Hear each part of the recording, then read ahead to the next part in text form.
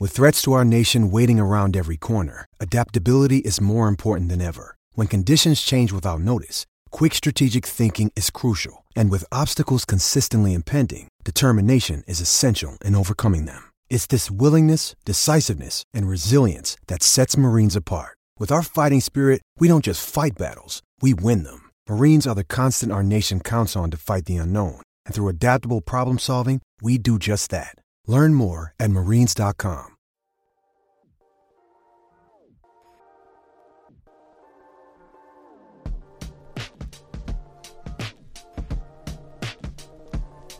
Welcome to Forward Progress here on the Hammer Betting Network. Rob Pizzola, joined by Clive Bixby. For those that are new here, we are typically not live. This is the first live show that we are doing with Forward Progress. Usually myself and Clive record this during the second half of Sunday Night Football, and we put it out on the airwaves on Monday mornings. But we said, hey, why not get some audience participation and get this as a live show? So we're going to test it out this week, see how it goes.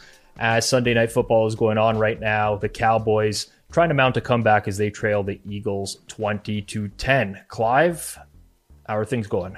It's been not a bad day. It's been a pretty good day overall. I think I mentioned in a tweet earlier to you that it wasn't a big week for me in terms of like volume, but overall it kind of went well. But I didn't have a ton of confidence in the bets I was making, to be honest. Yeah, I'll say I never really have a ton of confidence in the bets that I'm making in the NFL.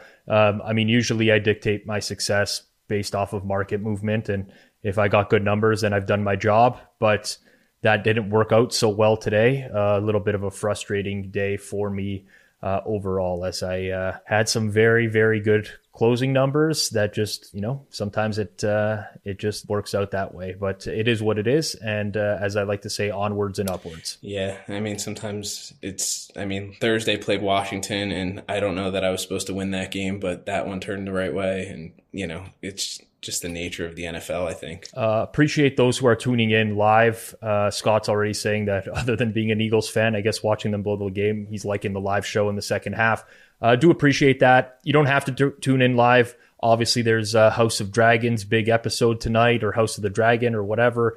There is the game. It's still fairly close going on right now. But for those who don't want to tune in live, obviously you can catch this up on the hammer.bet every Monday morning. You could subscribe to the Forward Progress channel on Apple Music or on Spotify, wherever you consume your podcasts, and you can get this after the fact. All right, let's start as we typically do. Anything today let's say anything that you felt strongly about going into this week that was solidified by today's games?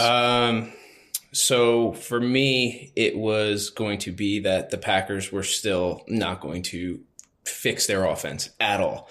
And that kind of held true. And then the other I would say is that the Panthers were still not going to be able to muster much offense. They only scored 3 points offensively if they didn't have that pick six. So those were the two things that I was relatively confident of. And then thirdly, which wasn't as surprising as I thought it would be, or I should say, a lot of people, I think, thought this game, Buffalo, Kansas City, was going to be a huge scoring matchup. That didn't happen. A few more turnovers, red zone turnovers too. So those were the three things that I really had kind of earmarked as what I thought might happen. What about you? So funny enough, this takeaway what I felt strongly about going into the week was Minnesota not being a legitimate contender. And I still actually feel that way, even though they won 24-17, because I feel like that was a very fraudulent win top to bottom. If you look at the Vikings, they had 11 first downs the entire game. They were outgained by Miami, 6.3 yards per play to 4.7. They had a pretty low series conversion rate, 47.6. It was actually the second lowest of any team this week outside of Carolina. So I go in thinking Minnesota's not a great team, and I still leave thinking the same thing. But I kind of have to stick with these, because if I go back to last week, Clive, when we did this, and I review my 3 notes that I made from last week, Packers offense is a major problem. Confirmed. The Jaguars have fraud potential. Also true. I bet the Jags this week, but confirmed. Panthers are a toxic, unbettable team. Also true.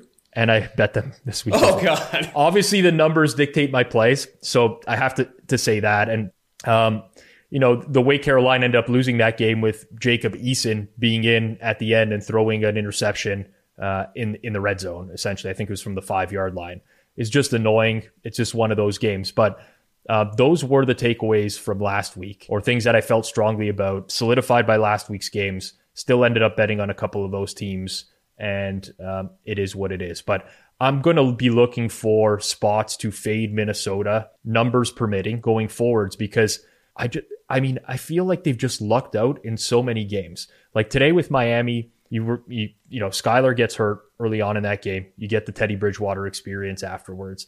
You look at previous games for Minnesota, they played Detroit when Detroit was missing almost everyone, almost lost that game. They played the Saints in London, with the Saints having a ton of offensive injuries in that game.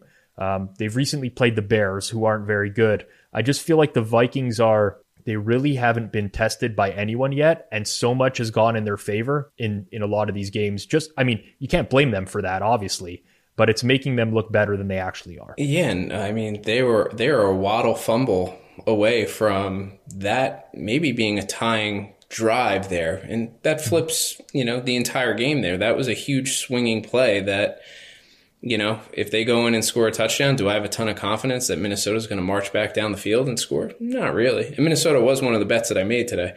But I to your point, I think they got a little bit of luck on their side. Yeah. More than a little bit. Signed Collectibles says the Vikings will be a good regular season team, then Kirk will have a bad playoff game. Kind of feel like that's probably the most likely end for the Vikings.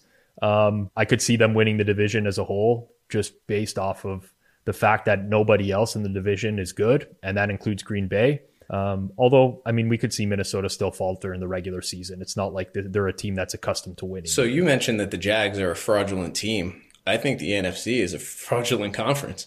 Like, who are you really feeling good about that is going to be consistent and dangerous, other than the Eagles and potentially the Cowboys if their defense is healthy enough and Dak plays well? Is there anybody else really? No. As of right now, no. That can change, obviously, but I would go a step further. And it depends on how we're defining fraudulent, right? Because it's a very loose term. But I'm feeling at this point, as dumb as it sounds, is like you might as well it's football. They play the games. True. Chris Berman, this is why they play the games. But it does feel like the Lombardi Trophy is going to Buffalo this year, unless there's some sort of catastrophic, shocking outcome, Josh Allen injury, something like that. So like when I think of fraudulent, I think that just Buffalo is in a league of their own, and pretty much the rest of the league is fraudulent. Yeah, they are that much of a step. They deserve to be favorites against the second best team on the road by 3. I really think that's the case. And I looked at the Bengals as a fraudulent AFC champion last year. I think you could see the same thing like that in the NFC, where when it comes to playoff time, we all have our numbers, right? But then it's going to feel like you might as well throw darts. I think there's going to be a little bit of variance that comes into play. Yeah, it's challenging for sure. Just to we're now 6 weeks into the season. We do have generally a good idea of what these teams are at this point. So we can react on a week-to-week basis, and early on in the year, if I was to go back and listen to us doing this in week 2, week 3, week 4, so on and so forth, I'd probably be like, wow, did I really think that about certain teams? Because you're constantly changing your opinion of them because of these low samples and, teams that they're playing against and so on and so forth. But now we're getting to the point where, okay, a lot of these teams have played 6 games, some 5. We generally have a good idea of what these teams are. And everyone has a major, significant weakness except for Buffalo.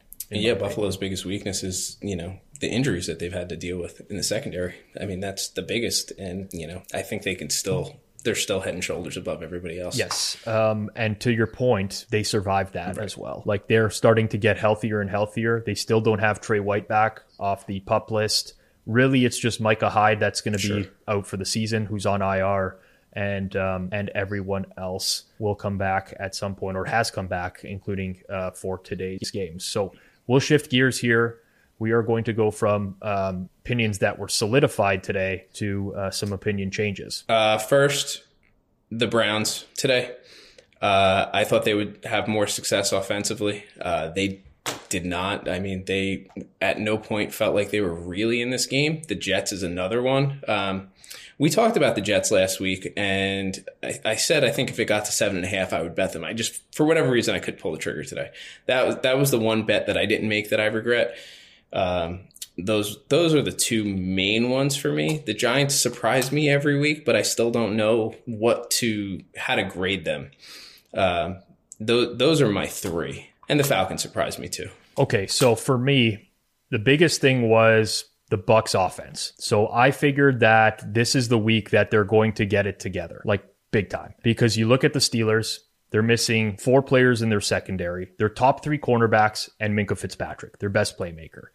And the Bucs offense had been pretty bad for the majority of this year. And then they finally get a team that really works, from like a matchup perspective, personnel perspective, they should be able to destroy this team, frankly. And they had a brutal offensive game. Another week where the offense is just stuck in the mud, 4 of 14 on third downs. They averaged 4.5 yards per play overall.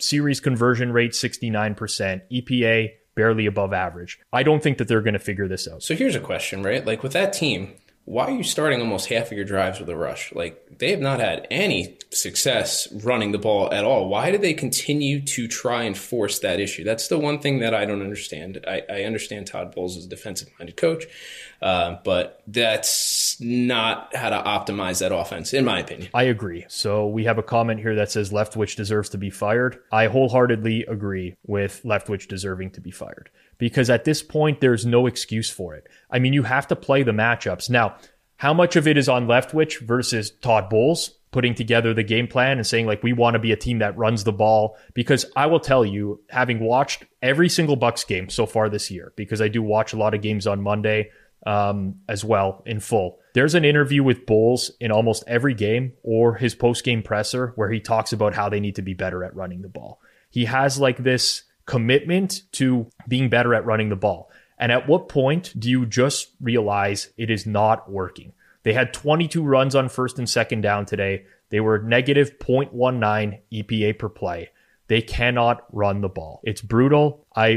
Somebody says bring back Bruce Arians. I long for the days of Bruce Arians, and those offensive weapons, because it wouldn't happen under him. And it's just frustrating to watch. And like, I guess this is I can segue this into another team, because my opinion of Cincinnati's offense is changing as well, because they stunk and they're getting better. And the reason I think that they're getting better is they're starting to identify this is not working. We need to do something differently. And as much as I rag on Zach Taylor sometimes, the Bengals today ran 52 of their 54 offensive snaps out of shotgun. The only times they didn't were, I believe, a quarterback sneak and a kneel play. So they're identifying there's no sense in getting Burrow to drop back. They're getting instantaneous pressure on him. Have him in the gun, throw it out of the gun, and let's run it out of the gun as well, so that these plays can actually develop. And that's like an example of good coaching, in my opinion. It's just like we've done the same thing 3 or 4 weeks. It's not working. Let's evolve this. And they did something different. The Bucs are doing nothing different. They run the same thing over and over. And it's supremely frustrating to watch as a fan. Now, I'm not saying that they can't change that at some point. And I shouldn't say as a fan, as a bettor. Let me say as a bettor of that team. But it's annoying. And I'm starting to think that they are just not going to get it together. I don't know what's going to change in his philosophy now. Somebody's got to get through to him. And, as a bettor, I think one of the things that we have to try and predict, we have our numbers, our statistics, and the things that we look at, and that's the basis of everything. But you also want to try and understand, all right, is this team going to make some adjustments? What are they going to do that's different? And when you looked at the Bengals today, I think you and I might have had this conversation. If it wasn't me and you, it was somebody else. But Joe Mixon running the ball on first down consistently and really just leaving yourselves in second and unmanageable. Today, they started 22 out of their 25 series with a pass. That's a solid adjustment. That's learning and, saying, all right, this isn't working. Let's move on. And it's hard to know who's going to do what. Take the Giants, too. I mean, like we talk about them as not being good. And Daniel Jones might not be a franchise quarterback, but Dable has been able to maximize his strengths the same way that he was able to with Josh Allen. I'm not comparing the two and saying the two are on the same level, but taking that same mindset and applying that to Daniel Jones and Saquon Barkley, that's what good coaches do. They maximize the talent that they have. I agree. There's so many coaches nowadays that are just way too rigid, in my opinion. And we're seeing that especially this year. The Rams would be one of them as well, where it's just like, okay, and now granted, they have a horrible O-line, but how often, like, do have some new wrinkles in the offense on a weekly basis? Like, how often are you going to run the exact same thing? So, I don't know. I think there's a lot of teams in the league, and this is a systemic problem across the league right now that are struggling on offense. Some of it is red zone. Some of it is just general consistency. It's extremely challenging, but you look at, like, this is a great question here, right? From DS, how much blame should Matt LaFleur receive? Is it him or the person putting together the roster that deserves more blame? And I always find this challenging, but for me, the coach, in my opinion, has like two main responsibilities, which is get the team motivated to play on a weekly basis. Make sure that your team shows up, is prepared, and they are 100% like they're giving it their all on the field, as cliche as it sounds. And the second thing is, don't make any catastrophic mistakes in game that are going to cost your team win expectancy. Make good decisions and, do things that don't kill your team overall. Then I think you're trusting your coordinators to put together game plans, right? Your offensive coordinator, your defensive coordinator. I'm sure a lot of coaches have come from other coordinator positions and they have opinions on this as well. So like a Todd Bowles is a DC. He probably has an opinion on the way a defense should be run. And there's certain coaches who are OCs that have opinions on the way the offense should be run. But ultimately, I do think that when you get into like a situation like Green Bay, a lot of it is just to do with scheming. Some of it is personnel, but Adam Stenat, I always mispronounce his last name. I'm not even going to attempt it anymore. It's even an easy one too. Stenovich, maybe. I say Stananovich all the time. Stenovich. I mean, at the end of the day, you have to do something differently. You have to try to stretch the field. You can't just keep throwing underneath down after down after down. You have to make the defense respect you over the top. And I think so many coaches or like so many coordinators are just out to lunch right now. And this is not me saying I can do better. I'm just saying that from a football fan perspective, I notice the same things on a weekly basis. Other teams are watching these tapes. I'm sure they notice the exact same things and are game planning for them as well. It's painful not to watch a coach or a team learn and adjust. It's just an absolute nightmare, especially when you think that they're leaving points on the table and then ultimately you and I are leaving money on the table when we decide to bet on them. There are some of these head coaches out there that just are better as coordinators and just should just stay in those roles. Like great coordinators don't necessarily make great coaches. Some of them do, some of them don't. Agree with you. All right. Anything else this week? I guess the last thing that really stood out to me today was, holy geez, Arizona's offense is bad. Like, now, granted, a lot of their struggles just came on fourth down, or late downs, I should say, overall, because they tended, like, they were okay moving the ball. It's not like you look at their numbers. I mean, they are pretty bad as I look at them. I will revise everything that I've just said, because they were 4 of 16 on third down, 1 and 5 on fourth down. So 5 of 21 on late downs. Their success rate as an offense was 32. Their success rate, I repeat, was 32% against the Seahawks defense. And they lost Hollywood Brown at the end of the game, which looks like maybe a multiple week injury, but they're going to get DeAndre Hopkins back next week. And the thing about Arizona, which is going to be fascinating to me, is Kyler Murray has extreme splits when DeAndre Hopkins is playing versus when he's not. But I don't know that they're just going to be able to get out of whatever they're in right now, because you can't move the ball on Seattle. You might as well, you can't move it on anyone. Well, that's the thing. And I saw a lot of people, calling for Cliff's head today because of the fourth down decisions. I mean, you're also making these fourth down decisions against one of the bottom 3 defenses in the league. When I looked at the yardage earlier, it was probably late third quarter. They were just about equal, and they couldn't do anything. They can't move the ball. I mean, AJ Green's washed. If anybody didn't know that already, just throw that out there. So I do think Murray needs a go-to weapon. I think he's always had a crutch to kind of lean on. And hopefully Hopkins will be that and open up some things for them. But it's going to be hard to upgrade them significantly given that they couldn't move the ball as is against Seattle. Agreed. And we're going to see them in short notice here on Thursday Night Football, which we will talk about. For those who are tuning in and still watching the Eagles Cowboys Sunday Night Football game, it has turned into a game 20-17. Eagles are now in the red zone, first and goal, actually. So I will try to give my thoughts on this when it goes final, and I am keeping an eye on it in the background. All right, we're going to switch gears here, and we're going to talk a little bit of overreactions.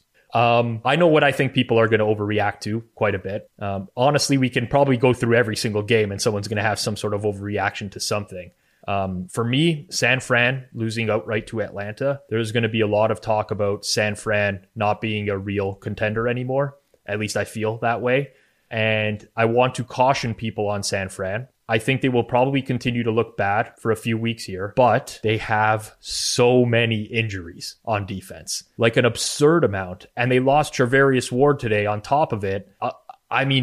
This is going to be challenging for San Fran to get it together. People are accustomed to them being like this bona fide number one, huge, amazing defense. It ain't going to happen for a few more weeks. But when that roster is at full strength, I think that they can win the NFC. Yes, they can. I could not make a play on this game. I was really, really tempted to bet the over. I couldn't do it. I just didn't know. I didn't feel good about it. But what I will say is that for the 49ers, with all of those injuries, that's their whole identity. But they also only put up 14 against Atlanta today. And I know Atlanta's defense has been steadily improving, and it's not what it was the first few weeks. That's still not a great showing either. So it's going to be hard to grade the 49ers the next few weeks for sure. I agree. I think a lot of this is going to get pinned on Jimmy G per usual. You only score 14 points against Atlanta. That's not a great showing. So I'm not saying he's not at fault. He's not really the quarterback that is going to lead you from behind in these types of games, right? And we saw that. I saw it in the most frustrating way imaginable as someone who bet the over 43.5, 42 points with about 8 minutes to go in the third quarter. Ray McLeod drops a wide open touchdown, essentially a bomb over the middle of the field. Garoppolo puts it right on him, goes right through his hands. And, it is what it is. It's done. Then they go on a drive to end the game. And this is the 49ers offense, right? They're down 2 touchdowns. It takes them 9 minutes or 8 minutes to go the length of the field, and they still don't even score. So I get it. But at full health, late in the year, I still think San Fran, if they're in the mix, it's very similar to last year, right? You didn't want to play San Fran in the playoffs. I'm a Cowboys fan. We got San Fran first round. They were this close to going to the Super Bowl. They were a muff punt away from going to the Super Bowl last year. And I still think that they're that same team, if not better. Yeah, they could be dangerous, for sure. They could be very, very, very dangerous. I could see that as an overreaction. I mean, go down the list. What's next? The Patriots? Bailey Zappi being the next Tom Brady? Yeah, so here's the thing, right? That's going to be discussed because it always is. It's going to be with every Patriots quarterback till the end of time. But I kind of think Bailey Zappi is good. I'm not sure he's much worse than Mac Jones. No, I mean, I'm with you there. So this is a game I actually really want to rewatch. And this is one that I'll rewatch and prioritize tomorrow. Because of what I watched of it, what I saw, he did pretty well at picking apart the soft zones and making good decisions. And he played pretty well. What he will do against a defense that is, imposing, that I don't know yet. That's hard to ask or hard to answer without seeing something like that. But he did what he was asked today and more. Yes. So I agree with you. And I understand the quality of competition he's faced, and you definitely have to take that into account. I also want to watch this one in full because I'm looking at box score metrics here, and New England ran the ball 27 times, and they only had a 26% success rate against the Browns defense, which gives up a ton of rushing yardage. So I'm wondering here whether or not Cleveland just stacked the box and allowed Zappi to throw the ball in this game. I don't know. I didn't watch enough of it. I did cash a late total on here, thankfully, which, saved me from misery today. Least deserving win of the day, and it somehow wins. But 6.1 yards per play offensively, 0.2 EPA per play. 71% series conversion rate. Pretty strong numbers for the Patriots offense. So I don't know if it's going to be an overreaction. Will Mac Jones play next week? I think when Mac Jones is fully healthy, he's going to come back in personally. I don't know what you think, Clive, but I think just because Belichick is like, he strikes me as a loyal guy, like a guy who's going to go back to the certain thing. Although he didn't do that with Brady and Bledsoe back in the day. So maybe I'm wrong about that. So here's what I would say. Who are they playing next? Let's see. They're playing the Bears at home. I don't know that he would rush Mac Jones back, given what he's gotten from Bailey so far. So that's how I look at it. And maybe he brings him back, let's see, for the next week against the Jets on the road. I could see that happening. The Halloween weekend, or I guess it's not Halloween. 10:30 is not Halloween. Yeah, I agree. That's the Monday Night Football game, right? Patriots-Bears next week. Why are the Bears getting primetime games? This is somebody who grew up a Bears fan. Like, can we knock it off? I understand the Bears market and like the Steelers market, and there's people that are going to watch these games no matter what because there's huge fan bases, but it still bothers me. Like, it still drives me crazy because I will watch this game. I'm miserable, and I'm going to watch this game. It drives me nuts that they give these teams the primetime games. What else will people overreact to? So the one main box score metric that stands out to me today, the Giants had 3.8 yards per play on offense. I'm actually going to double check that this is correct because it's so low that I might have inputted it into my spreadsheet, or it might have been like an error in some sort of data pull or something like that. But from what I can tell, the Ravens had 7 yards per play of offense, and the Giants had 3.8. And that is, in fact, correct. The Giants won this game with 238 total net yards. Turnovers. So, yeah. Key turnovers. Yep. I mean, they only won the turnover margin by 1, but it was a key turnover late in the game, and it was just like, I guess Baltimore doing what they do now and just not being able to close out games again. I got to watch a pretty good chunk of this game, and they had no business losing this game. Another one. This is another game that they had no business losing. Very similar to Miami. Miami, they didn't lose because of turnovers as much, but same type of feel where like 2/3 of the game, they're just dominating and rolling, and you're like, all right, this game's over. I can go look at something else and follow something different. Nope. And Justin Tucker missed a field goal. I don't know if anybody saw that. But that was a long one. I actually joked because I lost a survivor entry on the Ravens today, and I actually joked that this will be the game that Tucker actually misses a field goal beforehand, and naturally, he actually missed a field goal. It happens. What's your outlook on the Ravens for the Super Bowl? Do the Ravens have a shot? That one of the few futures I bet at plus 2,000, so I look at them as exactly the same. I don't think they deserve to be priced any better, and I still don't think they deserve to be priced any worse. I was hoping to see more out of their defense this year, which is why I played them. I thought their offense would be what they have been, but their defense has just been so shoddy. I agree. I classify them as a fringe contender. I'm not sure that they're better than the Bengals. After watching Ravens-Bengals while we were recording last week, I think the Bengals, that game could have gone either way. I think those teams are very close to being even with one another. I know that the betting market would probably disagree with me there. Obviously, with the way that the line closed last week at 3, the way that teams were priced this week, I think Baltimore is considered better on a neutral than Cincinnati. I'm not sure I buy it. I just think that there is I think you have Buffalo. I think you have a gap. Then you have KC. Then you have a gap. And then you have a bunch of teams, all who could maybe catch lightning in a bottle like the Bengals did last year, but probably won't. Yeah, so my tier 1 is definitely Buffalo by a sizable margin, and then maybe a 2A and a 2B where it's the Chiefs, and then 2B is just slightly below the Eagles, and then in that tier 3 range, it's a lot of teams. Like, there's just nobody in there that's kind of standout that I would feel good about. They're all just majorly flawed. 49ers would probably be at the top of it if they were healthy, I think. Mm-hmm. Yep, I agree with you. All right, that's it. That stood out to me. Anything else that you think? Jets? Do you think there's going to be an overreaction to the Jets? Like my question is, so the Giants are 5-1. Definitely the average football fan, all the casuals, even sophisticated bettors, nobody thinks the Giants are good.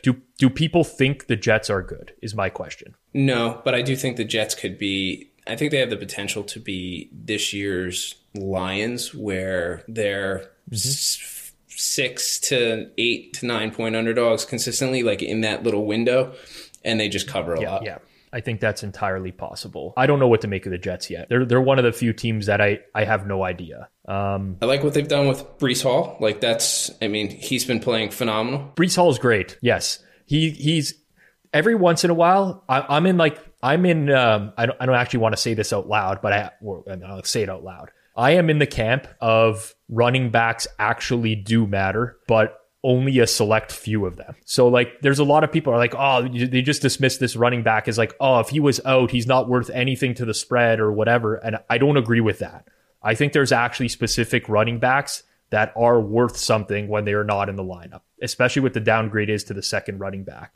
Breece Hall, small sample size, guy looks amazing. Like he looks like he could be the best running back in the league. It's been impressive so far. They utilize Berrios sparingly, but when they do, they manage to get good plays out of him too offensively. So they have a little bit of creativity. I was never a huge Michael Carter fan. I don't know if there were people that were Michael Carter fans, but either way, I mean, like you could see the frequency of workload shift significantly, as it should. The problem with the Jets is they can't pass the ball. Right? Yeah, and I don't know how to grade their defense because I think the Packers are terrible. And, who else have they played? Cleveland? I don't remember off the top of my head half this stuff. I don't know how people do. The Jets played Green Bay, Miami, Pittsburgh, Cincy, Cleveland, Baltimore. So they played basically all. That's a weird scheduling quirk. They played the entire AFC North the first 4 weeks of the season. Baltimore, Cleveland, Cincy, Pittsburgh. Unusual. Yeah, and I mean, other than week one where they got kind of blown out 24-7, but that we talked about that wasn't as indicative of the game, really, if I'm remembering that one right. So maybe their defense is what's underrated, but this is one that I have to kind of watch too. I mean, they went 1 of 11 on third downs today, did the Jets. 27% success rate on pass attempts. I don't think you're just like, you can't win like that in the NFL. Maybe you can nowadays again because scoring is down, where you can win with a running game and defense. The Giants are doing it, basically. So maybe you can. Like, I just don't think you can win it all with that. Like, they might be able to mount a good muster, put up together a good regular season, but I don't know. To win like that, your defense has to be dominant and be able to turn the ball over. Think Ravens early 2000s and the Bears defenses with like Urlacher and Lance Briggs, like those types of defenses that turn offenses over and turn it into points. So the Jets aren't that. And I don't think there's any defense in the league right now that's like that. No, I don't think so. San Fran, when healthy, I would maybe consider it. Yeah. When fully healthy, if they had their full personnel. All right, that's it for week 6 recap. We do have one more week 6 game to go. Are you as excited about me as seeing another Broncos game in prime time? No, but at least I bet an under in this game so that at least when it's terrible. Oh, we're together. We have the same play on this game. But I have like market resistance on this because I'm trying to see. Yeah, I'm going to see what number I bet. I don't think it was good. I got some under 46 minus 110 and then some under 45.5 minus 108. Let me check BetStamp. I'm not plugging BetStamp necessarily, but that is how I track all this stuff. I got under 46.5 minus 112. And it's no problem to plug BetStamp, as I will do right now. If you do want to track your bets, it's a great tracking tool. You should do it. Betstamp.app for a desktop version, or download BetStamp on your mobile device. Android or iOS. I played the under as well. Part of the reason why is that Russell Wilson can't throw downfield. So like it just shortens the field. I think like the Broncos could potentially drive the ball and have some success running the ball, but they don't have the big play threat right now. And a few times where Wilson did try to air it out against the Colts last week, he came nowhere close on those throws. Like he's obviously has the shoulder injury has been publicly reported now. Where he's got like a lat strain or whatever. Until I can see him throw down the field, I just think that you're going to be getting like a lot of underneath stuff, clock ticking. Broncos defense can hold them in the game. I thought this was going to go down. I honestly am surprised it didn't. Same. I thought it would close at 44.5. That's where I had it, but it hasn't. And even with it, I hope I didn't misread this. Keenan Allen definitely out now, right? Like that was confirmed inactive. So I thought we'd at least get a half a point there, and we haven't. So surprising. Yep. Yeah, it didn't move after that. I you know what? I'm surprised too, because I don't think it was expected that he was going to be out either. I thought there was like a decent chance that he was going to be playing this week, but I don't really have a strong opinion on the side. I think the number's kind of right. It's sort of settled at 4.5 right now. Total 45.5, depending on where you're looking. But yeah, I'm on the under with you. So I would probably, I mean, there's not really much room to play this, but I came in just around 44 with my total. No, I don't see any 46s out there right now either. So it's kind of tough. I wouldn't make a play of 45.5, not given the way the market resistance has been. That's the challenge, right? Because it was one of the first bets I made this week. And yeah, I'm used to the totals I bet moving a lot. Like the other totals I bet this week, San Fran over, Atlanta over, losers, but they moved a ton. Like I bet those at 43.5 and they closed like 46 and 46.5. So under it is for me as well. Maybe I won't watch the game. I have to watch the game. What am I talking about? I'm doing primetime with Eric Eager tomorrow night. I have to watch it. That's going to be a brutal one to have to sit through. Sweating the under. Hate sweating those unders. You might want to call out sick for next Monday's game then. Oh, no. Oh, yeah. It's the Patriots Bears. Well, you know what? Kanish and Andrew Walker had to do the Bears Commanders Thursday night.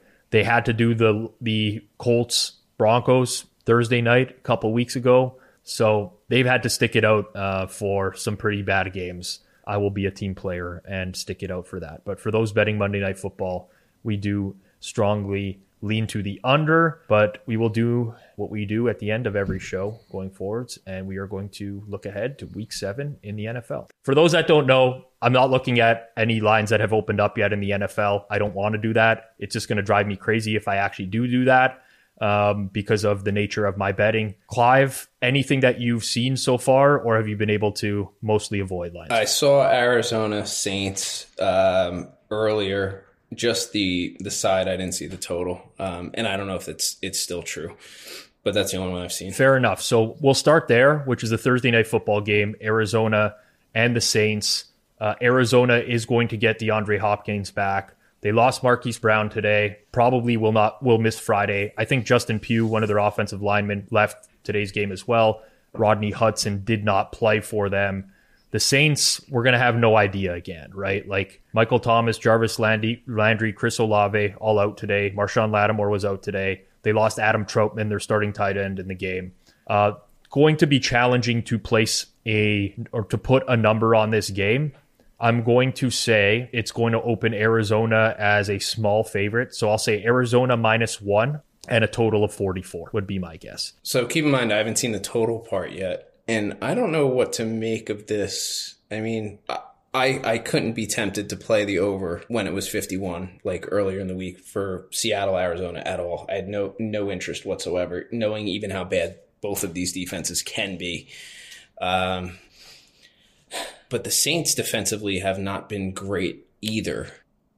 The Saints, though, here's the thing with the Saints. The Saints have been killed on turnovers this year. They're a very good team. They were going into this week, they were number 1 in net success rate in the NFL. So they're moving the ball and they're preventing opponents from putting together like consistent drives. But they got killed by turnovers at the beginning of the year with Jameis. Now, Dalton hasn't been bad in that regard, but I feel like this is going to open Arizona small favorite. I feel like the sharper money is likely to come in on the Saints in this game, but the average recreational bettor will take Arizona in this spot with DeAndre Hopkins coming back. That's how I feel it's going to go down.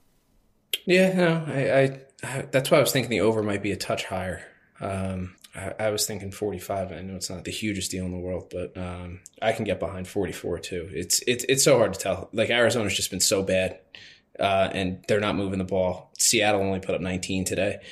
It's another game I don't want to watch. I will say New Orleans has played 3 high-scoring games in a row. They've sneakily been much better offensively with Andy Dalton, even with the lack of weapons that they've had as well. Like considering all the injuries, they've played 3 games in a row now that have been 53 points or higher. So maybe I'm a little bit low. Maybe I'm coming in low here, and maybe you're 45 is closer to right. Good point here from Randy. Dennis Allen said he wouldn't announce a starting QB for Thursday as well. That'll be fun to navigate through this week. All right. I think we're good there. I'll come back to Detroit Dallas because the Cowboys Eagles game is still going on right now. Basically, a lot of people invested in a backdoor cover here, potentially. So we'll come back to that. Giants going to Jacksonville to take on the Jags. So we talked about the Jags being fraudulent, right? But there's not a lot of investor confidence in the Giants either. How does the market view them? Probably relatively similar, but the market still might have Jacksonville on top by a half a point or so. I'd maybe say Jacksonville -2, maybe 2.5, actually. I would bet Jacksonville -2, I think. Man, the Giants, I don't know how people really are actually going to perceive the Giants. I really don't know. But they just beat Baltimore. Jacksonville lost to Indy, who everybody thinks is a complete disaster. And I don't know. I'm going to say higher. I'm going to say Jags -2.5, -20. Yeah, because I don't think it could open minus. I guess it could open -3, but maybe that's -100 or something. I could see it. I wouldn't do it, but I mean, the Giants' defense has been relatively solid, but they also haven't played a lot of juggernaut offenses either. Not that Jacksonville's a juggernaut either. So, well, my question is this: will the Jags' defense make the Giants' offense look good? Because the Jags' offense was not a problem today. Statistically speaking, the Jags moved the ball pretty well. Their EPA was good. They had a 58% success rate offensively. The Giants, on the other hand, 3.8 yards per play. Now, their success rate numbers and their EPA was a little bit higher. All of that EPA came from late downs. They were 7 of 14 on third down, basically. I find both of these teams incredibly challenging to put a number on, personally.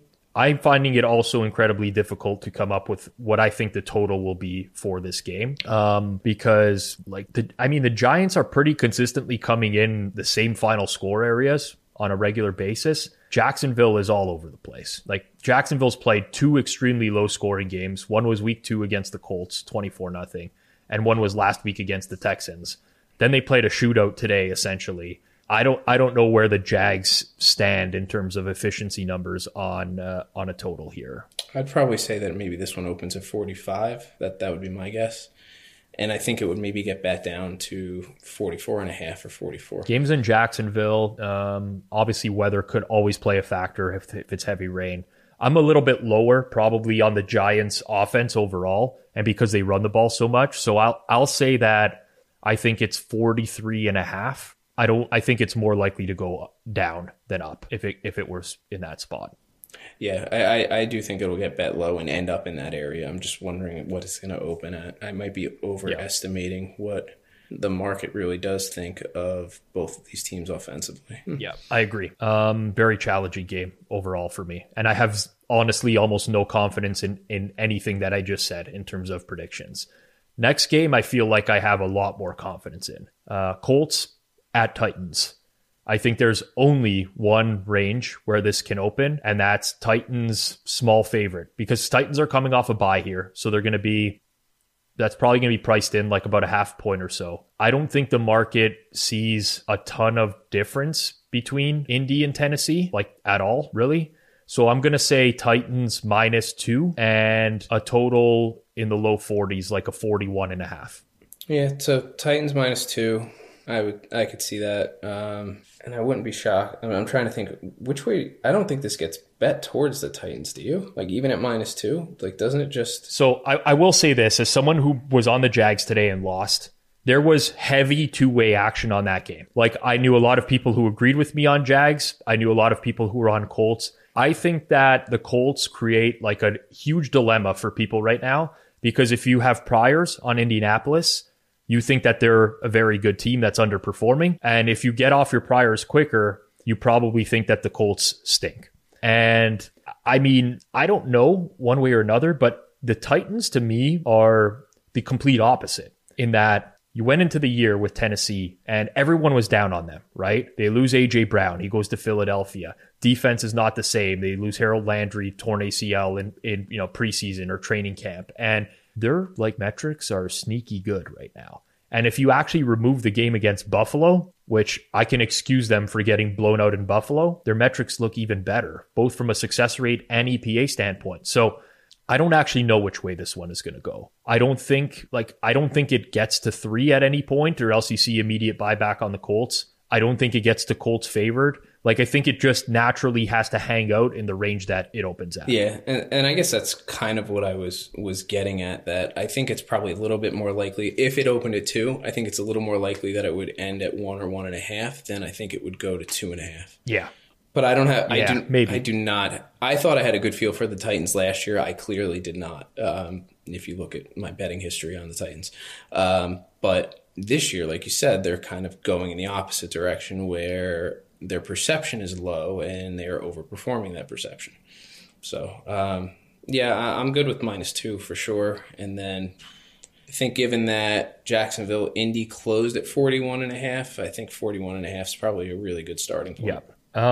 This is the second game now for the Colts where they're playing, so they've already played Jacksonville twice in the first 6 weeks, and now they're going to be playing Tennessee for a second time in the first 7 weeks.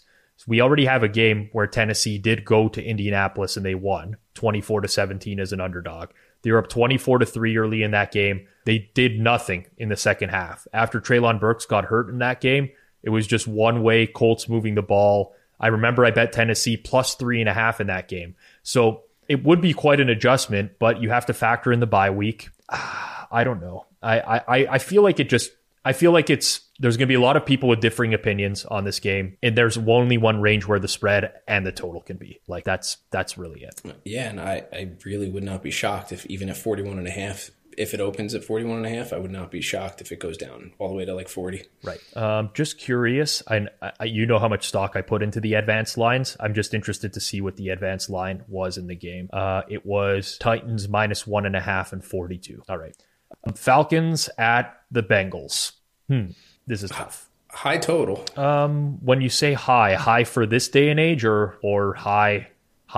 High for this day and age, and this is just a complete initial thought. I'm thinking 46.5, and that's just my initial thought. Not looking at anything, not even looking at this week prior. Just that's what's popping into my head. And then for a side, the market still likes the Bengals, but are they going to upgrade the Falcons enough? Maybe it opens at Cleveland -4.5. Sorry, I'm going to interrupt you. Cincy, you said Cleveland. It's fine. 4.5? That's my initial guess. I think it's going to be higher than that. I'm thinking we're way off. Me and you are very different on this game. Although maybe the Atlanta upsetting the 49ers does have some sort of impact, but I'm expecting a 7. Ooh. The Bengals offense got back on track last week, and I think people are going to talk themselves into this is the Bengals offense now. Despite the fact that they had played a lot of lows, it might be their offense now, by the way. I'm not suggesting that it might not, that it isn't. But if we look at the Bengals games this season, their median final score has been 40.5 points in the games that they've played. They've played a lot of low-scoring games overall. Whereas Atlanta started out with all these high-scoring games, and they've settled into low-scoring games as well. I think your total is very close to being right. You said 46.5? That it would open at. Yeah. I'm going to say that I'm in the same range. Although I do think it might draw money on the under. Yeah, I can see that. Because the Falcons had the best case scenario in terms of all the 49ers defensive players being out today, and it made their offense look better than I think it is overall. Yeah, and maybe I'm just still pretty low on the Bengals as a whole. If the Bengals are 3 points on the road, favored to the Saints, even with all these injuries, Saints and Falcons are probably, current state with the injuries, Saints and Falcons are probably pretty close. So I would say that the market, and again, this is not my personal opinion, I'm just saying based off of where the spreads have been for a couple weeks, I'd say the betting market thinks the Saints are roughly 1.5 to 2 points better than the Falcons. Yeah, I think you're right. I think if at 7, the Falcons are probably going to get money. And I think it gets bet down to 6.5. Maybe it does settle. Where do I think it'll end up? I wouldn't be shocked if this ended up between 5 and 5.5. And to me, that's kind of a little bit of a dead zone. Not too much really matters in there. So maybe I'm wrong in the opener. I think that's where it'll end up, though. One thing to point out in regards to this spread, and maybe why you might see a shortened number, is that the Falcons are 6-0 against the spread this year. Everybody who's bet them has won every single time they've bet them. Because of that, there is some sort of like, there's this mechanism in your brain that's like, this team has not burned me and they've done good for me, and I'm going to continue to bet them until they don't do good for me anymore. Trends. So, yes, exactly. Now, that doesn't happen with the Sharp community, and like typically speaking, someone who's moving numbers on games is not going to have that mentality. But you might see a lot of support for the Falcons because of that. We have a lot of people talking about this game in the chat. I'm hoping to find Cincinnati at a discounted rate later in the week. What are my prospects? Well, like, it's challenging because the Falcons got one-way betting action this week. That number went from 6 down to, it went to 3.5 this morning. And no one bought back on the 49ers. How much of that was the 49ers injuries versus support for the Falcons? I don't know. Someone says at 5 since he takes tons of money. Possibly. I'm going to settle on -7, 46. And it's definitely not going towards Cincy at that number. No. I'm going to amend mine to 5.5, not because somebody said that Cincy they're going to get money. I think 4.5 is just a little too light for what it'll open at. And then maybe it does close like Cincy 6, or it stays around 5.5. It really, really tough game. And I just don't know how the market's going to be the Falcons.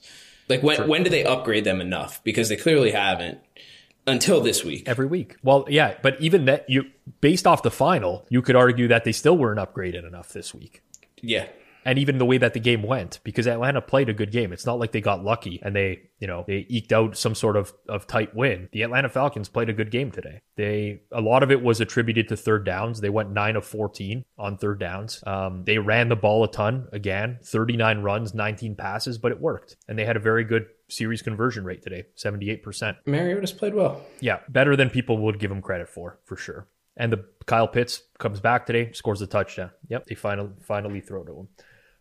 Ravens hosting the Cleveland Browns. Man, the Browns have fallen off a cliff. There's got to be an adjustment on this team, I would say. Yeah, I was honestly surprised. I think we said on Forward Progress last week that Cleveland would open 2.5. I thought it would get to a full 3, and I thought it would close there. It didn't. The Patriots actually still bringing in money even as of this morning. I don't think anybody really thinks that highly of the Browns anymore either. I mean, so this game is at Baltimore. Baltimore probably stays in the same range, like in terms of, I don't think they get downgraded for this game against the Giants all that much. I think that was just kind of a function of turnovers. Right. But I will say that Baltimore has now been in a spot where they've blown, they're not a team that people view as a team that's going to win by margin. When I say that, it's not what like your initial number is on the game, but like I would always be hesitant betting Baltimore going forwards because of their inability to close games. Yeah. So this game is going to be, we know this is not like a classic Baltimore-Pittsburgh game back in the day where it's always -3, whoever's playing at home type of thing, right? Like you're going to see a bigger number, but I think, I do think naturally people are going to struggle. And when I say people, I'm going to say like sharper money is going to struggle to push Baltimore out to a bigger favorite, if that makes sense. Yeah, I without looking at any of my numbers, I would think maybe it closes at 3.5. Like, I don't think Cleveland gets a ton of money, or maybe it's a highly juiced 3 for Baltimore. So I'm thinking higher personally. Where it closes or where it opens? I'm thinking closings for whatever reason in this game. I'm thinking close. Okay, so fair enough. I don't think it will ever get down that low. I don't think it can. I think at that point, like Baltimore immediately gets bought at that number, no matter what. Very difficult because we're weighing so many things, right? Jadeveon Clowney's out. Denzel Ward is out. We have no idea if they're going to be back next week, but there's some upside for the Browns if they are back. They did lose Wyatt Teller on the offensive line today, I thought, for a period of the game. I haven't heard anything about that yet. But like to me, Baltimore -6 just feels like the right number. And I think money would come in on Cleveland. But it wouldn't surprise me if people are just done with the Browns at this point. And they're like, no, like they're not getting my money. That's kind of what I'm struggling with. I mean, I did not expect them to show up as poorly as they did today. Not that there's some sort of offensive juggernaut. And, Belichick knows how to game plan around a solid running game. I get that. But I did expect to see more But again, maybe I need to watch more of this game. I think Cleveland has slowly, like, I don't want to even say slowly, the entire year, to me, I would classify them as an over team, quote unquote. Obviously, that depends on what the number is in the game, but they cannot stop anything defensively. And even in games where their offense struggles, their defense gives up way more than they should versus like expectation. And there are games where their offense looks good. So, I'm sending out as a bookmaker -6, 47. I don't know where the total is going to move. I think maybe somebody talks themselves into the Browns if there's some upside in Clowney or Denzel Ward coming back on defense. Yeah, I could see this game being 47, 47 and a half. If it's a 47, I would think the over gets bet, but maybe I'm wrong on the Browns. I mean, I'm looking through some of their last few games. They probably should have beat the Chargers. And they should have beat the Falcons the week before as well. Yep. And and like maybe the Patriots are actually good again. Yeah, like maybe their defense is that good with somehow Belichick does it again, I guess. But I mean, they're putting up 400 something yards a game. I wouldn't expect the Ravens to be a team that stops them. So over. So here's the only issue I have with the game, right? Is the Browns can't stop the run. Everybody's always going to want to run on the Browns, and you're going to get a lot of Ravens running, I think, in this game. And the big thing for me, especially with the Ravens, their offense is so different if they have Rashad Bateman versus if he's very much because they don't have the depth at receiver that other teams have. And it's like, that is such a huge X factor for me, for Baltimore, is whether or not he's in the lineup. And if he is, I would strongly consider the over in this game if I sent out a 47. But with him out, completely different offense. I think we saw that again today. That's fair. Okay, we got a bunch more games to do. We'll try to get through them as quickly as we can here. Tampa Bay at Carolina. Oh my, Carolina is just like, they're not even a real NFL team in my mind. 3 points today offensively. Yeah, they scored a defensive touchdown on a pick six. Still couldn't cover a double-digit spread. The Bucs offense, as I mentioned off the top, is trash. But in my opinion, there's no way this is above 7 for sure. Might be double digits. It might be Bucs double digits on the road. Like the Bucs were laying. What were the Bucs laying to the Steelers today? 9.5. What did that close at? 10? 9.5 or 10? 9.5. 9.5. Okay, so it's got to be in the same range. I know you downgrade the Bucs, but Carolina's worse than Pittsburgh. And they're on, but depending how hurt PJ Walker is, they said it wasn't a concussion. They said it was neck, right? So. Yeah. How highly do you grade the Panthers offense with Eason? I mean, is he the same? Like probably for the most part, maybe a little less. When I watched him throw that interception in the end zone, I just said to myself, there's no way this is actually happening right now. Like you actually have to consider the fact that Jacob Eason is the 5th quarterback on Carolina. Mm-hmm. Like they have Darnold on IR. They have Matt Corral on IR. They have Baker Mayfield out, PJ Walker. This is their 5th quarterback option. That's how bad it is. So this, in my opinion, is Tampa -10. I don't know who is betting Carolina. So I'd say only Tampa money or nothing. And the total in the upper 30s, 39.5. Yeah, I was going to say 10.5 and I was going to say 40. Okay. We're on the same page. I don't want to spend more time on this game. Please don't make me, Clive. Please don't. We can move on. Okay. I don't really want to spend much time on this game either, sadly. Green Bay Packers go on the road to take on the Washington Commanders. Do we have a status update on Carson Wentz? I haven't seen one. Because I'm convinced that Taylor Heineke is an upgrade. Am I nuts? Tell me I'm nuts. No, because I wanted to see him this Thursday. So, no, not nuts. I'm trying to... Maybe it's just like short-term memory, because I do remember cursing Heineke like a little bit last year, but Wentz blows. I don't know how else I can put it. The dude just blows. Well, was any Commander fan excited about getting Wentz when you had Heineke? Like, how much better did you think Wentz was, if anything? Like, honestly, anybody? Like, are there any Commanders fans in the chat? So I don't... At worst, he's not a downgrade. I could say that. I don't think he'd be viewed as a downgrade. And I'd rather have him. He's a lot more steady player, and maybe Wentz has a little bit more upside, but he sure hasn't shown it. The market has downgraded Green Bay a lot, especially their offense. This is a tough one. I feel like 4.5 Green Bay seems right, with another very low total. I can't believe that a Green Bay total, like I'm about to say this, I think this total should be 41. If you had told me at the beginning of the year, Rob, week 7, you're going to make a total of 41 in a Packers game with Aaron Rodgers healthy, I would say you're nuts, but I think that this has to be very low. That's not to say I like the under necessarily, but what we've seen from the Packers offense, I don't know how you can post it higher than that. No, and as I'm thinking through it, like if this was opening week based on priors and stuff like that, what would I open this total at? I don't know if I would open it at 47, but that's kind of the number. That's how different like I think we're at in this game versus where we're at now. Mm-hmm. The number that popped out to me for a total was 42.5, but that might be even just, a little bit on reputation and not really on what the number should be.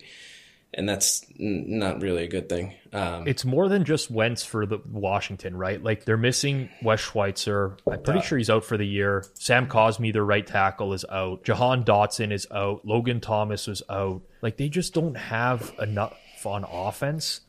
Green Bay is susceptible to the run. That's how teams are going to attack them. That lends itself to unders, generally speaking, because it's run. I don't think teams are going to successfully throw on Green Bay a whole lot.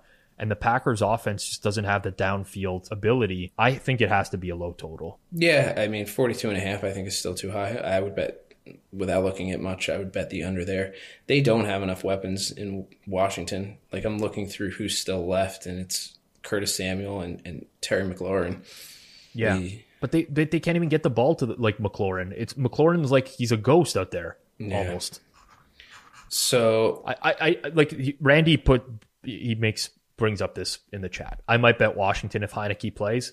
I kind of feel like I'm in the same boat. I feel like I'm going to be chatting with my betting partners next week, and I'm going to be making the case for Washington, and they're going to hang up on our Zoom call. Just going to be like, no, Rob, we need to stop you right now. We won on Washington last week. We got lucky. Let's just let it be. But I do feel like there's maybe a hidden upgrade there. I don't know. Maybe I'm nuts. No, the Packers have been exposed for the run game too. So I don't know how much you think that Washington can move the ball there.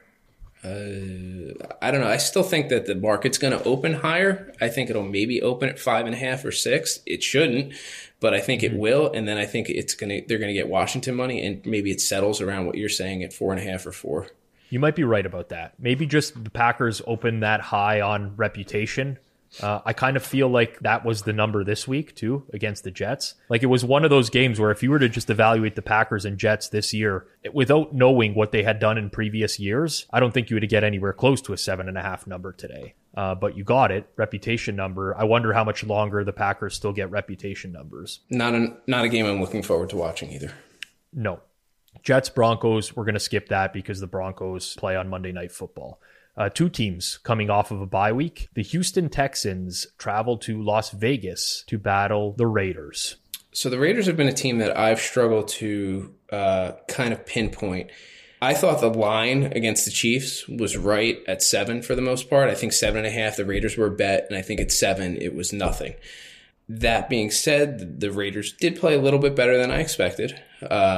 I don't know enough that I would upgrade them in my rankings all that much, but I'm pretty down on Houston as a whole. Like, I don't have a good feel for where this would open. Obviously, it's Raiders' favorite, and it's probably somewhere between 4 and 6, I think. Ooh, I was going to go much higher than that. Really? Yeah.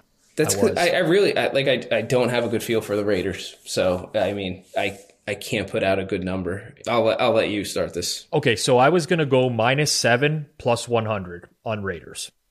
So I could be wrong, but I think Houston is bad. And the last time Houston played, even though they won, what was that spread against Jacksonville? That was a touchdown, right? Or 7.5. So to me, that's kind of where it's got to go. That one closed at a week 7 most places. Okay, so that's my number that I'm sending out personally. I don't know. So what I'm and I feel very confident in that, by the way. Like if I had to give a confidence rating on what I think this spread will be in this game, I would say 6.5 or 7.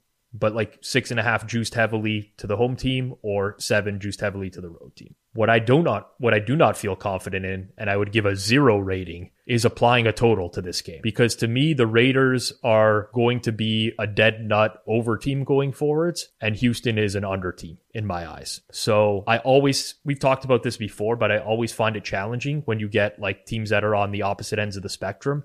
And I think the Raiders offense is going to be much better with Hunter Renfrow back. So I will defer to you on the total. So that I feel a little better about. I think it's maybe like 44.5. Okay. So I think that's a good number because when you said it, I did not immediately think, oh, I would bet the over or I'd bet the under. Yeah, I think 44.5 is maybe the right number. I think I'm probably more likely to consider the over without looking at too much so far. But yep, that's where I'm at. Okay. We move on. Well, yes, good game here. Kansas City at San Francisco. Okay. So I have to point out for those who might just forward ahead to the guess the lines part of the show, San Fran did lose another defensive back, Charvarius Ward, this week. They also lost their right tackle, Mike McGlinchey. So Trent Williams is hurt. Mike McGlinchey is hurt. So that would be possibly no left tackle, no right tackle for San Fran. Possibly Charvarius Ward, another injury in the secondary.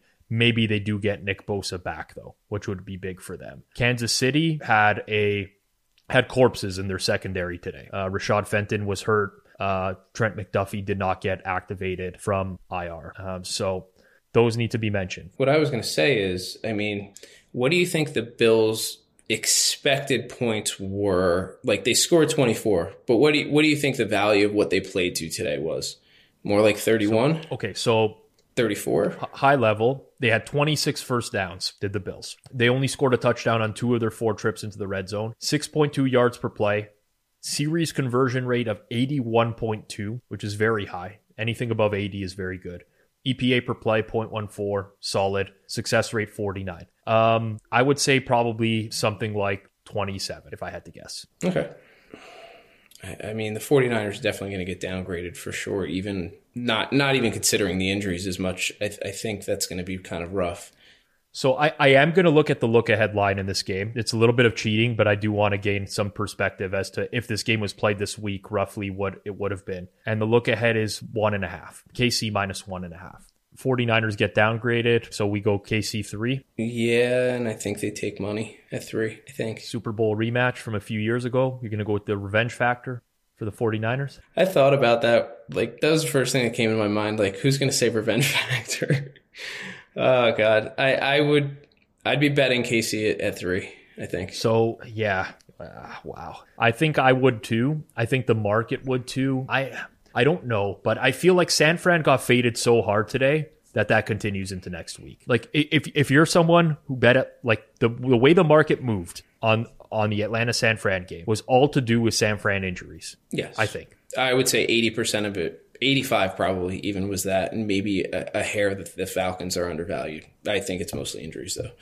I think there's a decent chance people would say after that game that maybe they even underaccounted for the injuries from San Fran based off of the final score. Then on top of that, they suffered more injuries. So I don't know that there's going to be any interest in the 49ers this week. So personally, I would probably open a very juiced 2.5 or a 3. I'd say a 3. I think the total, it's a Chiefs game.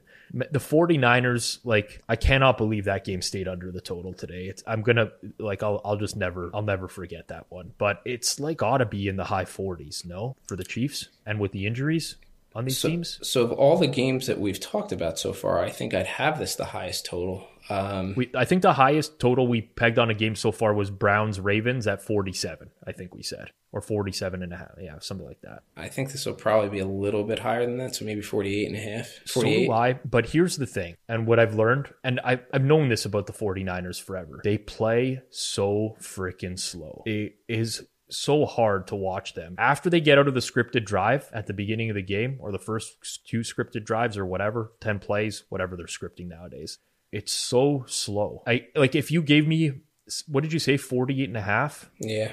I would think about under. But the injuries are too much. No, you're right. I like your number. And I think with the injuries, I think that's why Kansas City probably opens. So I agree with your opener. I think it's going to bet 3, and maybe to the point It won't get to a full 3.5, but if we ended at 3.5 plus 100, I wouldn't be surprised. I'm having a lot of trouble with this total. For those listening, I have zero confidence in this total as well as the previous one we did, Raiders Texans. Seahawks Chargers will skip right over. Steelers at the Dolphins. Okay, well, this is extremely challenging because we don't know who the quarterback of either team is going to be. I'm assuming Tua is going to be back for Miami, though. I think they made it not clear, but I think they were leading people to believe that was what was going to happen. That he was head-wise healthy enough to play this week. He just didn't. And they wanted to give him another week. So that's how I perceive it. So I do think he's going to be starting there. I didn't see what happened to Pickett, and I don't like Mitch Trubisky. Pickett's got a concussion. He got drilled on one play. And I actually think that there is a pretty sizable difference between those two quarterbacks. Like Pickett, I encourage people who have not watched a full Kenny Pickett game yet.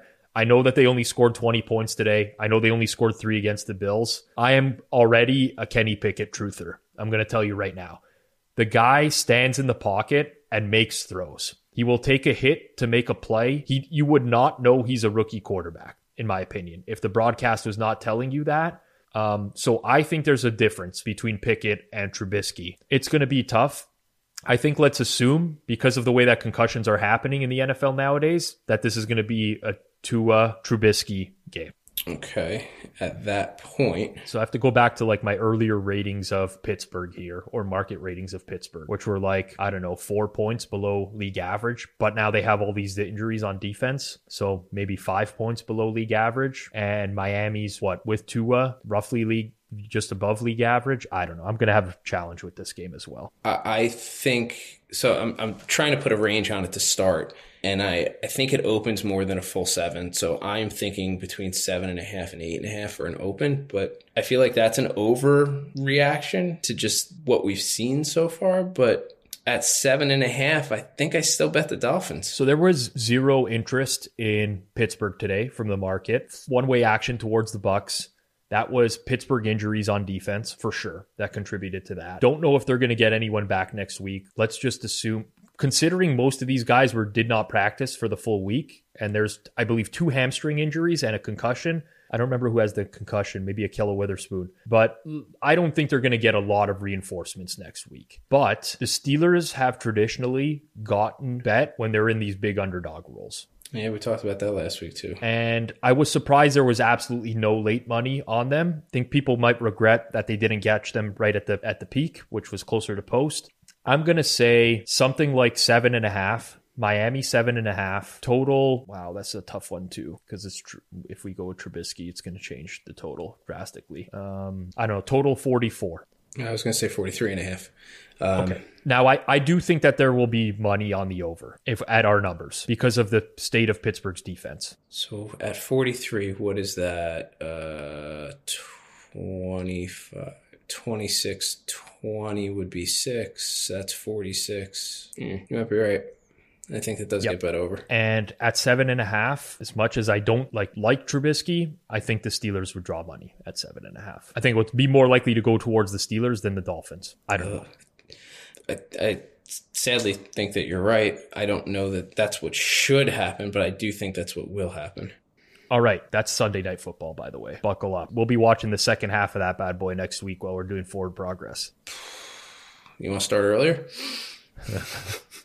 All right. Monday Night Football, the doozy we were waiting for. New England Patriots hosting the Chicago Bears. So can anyone possibly bet on the Bears? Like, what's the number you would need to bet on the Bears? Because I don't know what that is for me.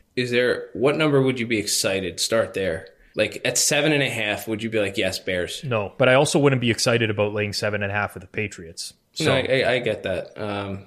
I wouldn't be surprised if the Patriots deserve to be upgraded, which I'm not sure that they do. If they deserve to be upgraded, it's not going to show up in the open. It's going to show up, I think, how they draw money, if they draw sharp money. So if it opened at 6.5, I think you'd get Patriot money right away. So where do you have New England rated relative to Minnesota? Because we saw this game last week, right? We saw Minnesota, -7 at home to Chicago. So, I mean, that's where I find it challenging, right? That ends up pushing, by the way. a game where I believe that Minnesota probably should have won by a few touchdowns, looking at the box score metrics of that game. Chicago now loses at home in prime time to a terrible Washington team. You can argue Chicago got unlucky in that game and probably deserved to win, but where does the market see New England relative to Minnesota? Because I think the market sees Minnesota as better. Yeah, so I think maybe half. Yeah. So as much as it's like intuitively, I think I do not want to bet the Bears in this game unless you give me 10 points, maybe 10.5. That's what I'm thinking out loud here. But from a pure market perspective, I think the number is just like Patriots minus 7.5. I think that's where it ends up. Mm-hmm. And maybe it's 7.5 even money, maybe not. And this is the lowest total on the board. I put the stamp right here that this is the lowest total, the Pizzola stamp. This cannot be 40s. No. Like this is 30s. Possibility of shitty weather in New England. I don't know who the quarterback's going to be for the Patriots, but I think you're probably right that they maybe go Zappy one more time. Even though, did Jones dress today? No, I don't think so. I think they put him, he went run through practice or something like that, but then before the game, they just made him inactive.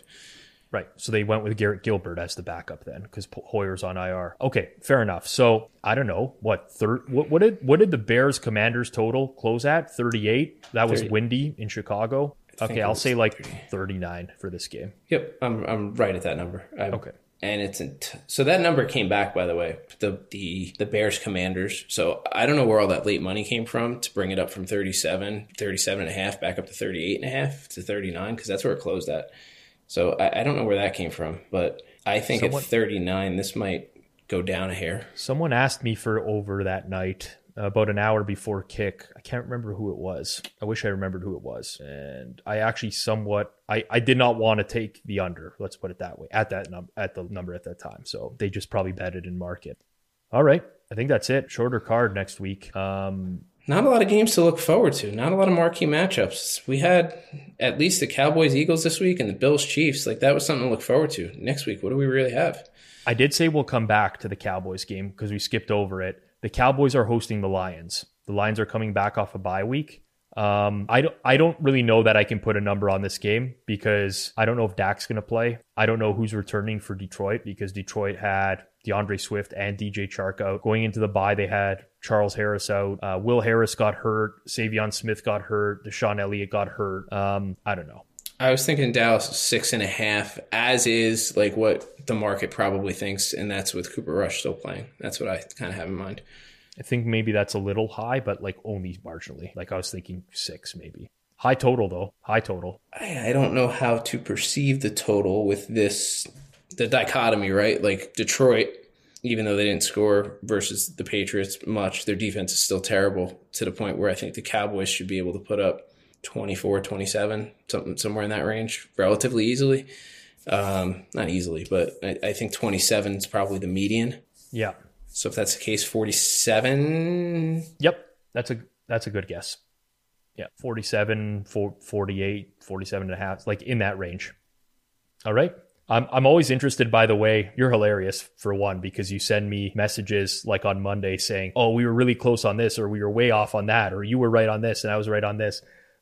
Tuesday is when like I actually get to see like the full picture, sometimes late Monday night where I get to see the full picture before I jump on with Eric Eager. But I feel very good in the sides numbers this week that we projected, but the totals, I don't know. Yeah, I got to start keeping track of what we say here too. Like somehow, like at least just writing down the ones that we have pretty good confidence in versus the ones where we're not exactly sure at all. Yeah. And, you brought up a really good point earlier on Pizza Buffet that I hope people heard and listened to, is that if you're betting on Sunday afternoon or Sunday morning at 11 a.m., like chances are you're not a winning bettor in the NFL. So I'm not saying to take what we're saying as gospel at all, but think about it and think about your bets as early as possible so you can get them in Monday and Tuesday, unless you have bigger fills like you have to deal with, and get the best number you can. Yeah, I think that's just generally a good rule of thumb. A lot of people, they don't like the uncertainty of like, oh, something could go wrong later in the week or an injury could pop up. But just remember that injury could also work in your favor as much as it works against you. An injury might pop up for the team that you bet against. So people need to keep that in mind for sure. But do appreciate everyone who tuned in to the first ever live episode of Forward Progress here on the Hammer Betting Network. Please click that subscribe button on YouTube, on Twitch. For those who are listening to the replay on Monday, do appreciate it as well. Thank you for all the support. Myself and Clive will be back with you next Sunday to react to Week 7 games in the NFL and look ahead to Week 8. This has been Forward Progress on the Hammer Betting Network. Peace out.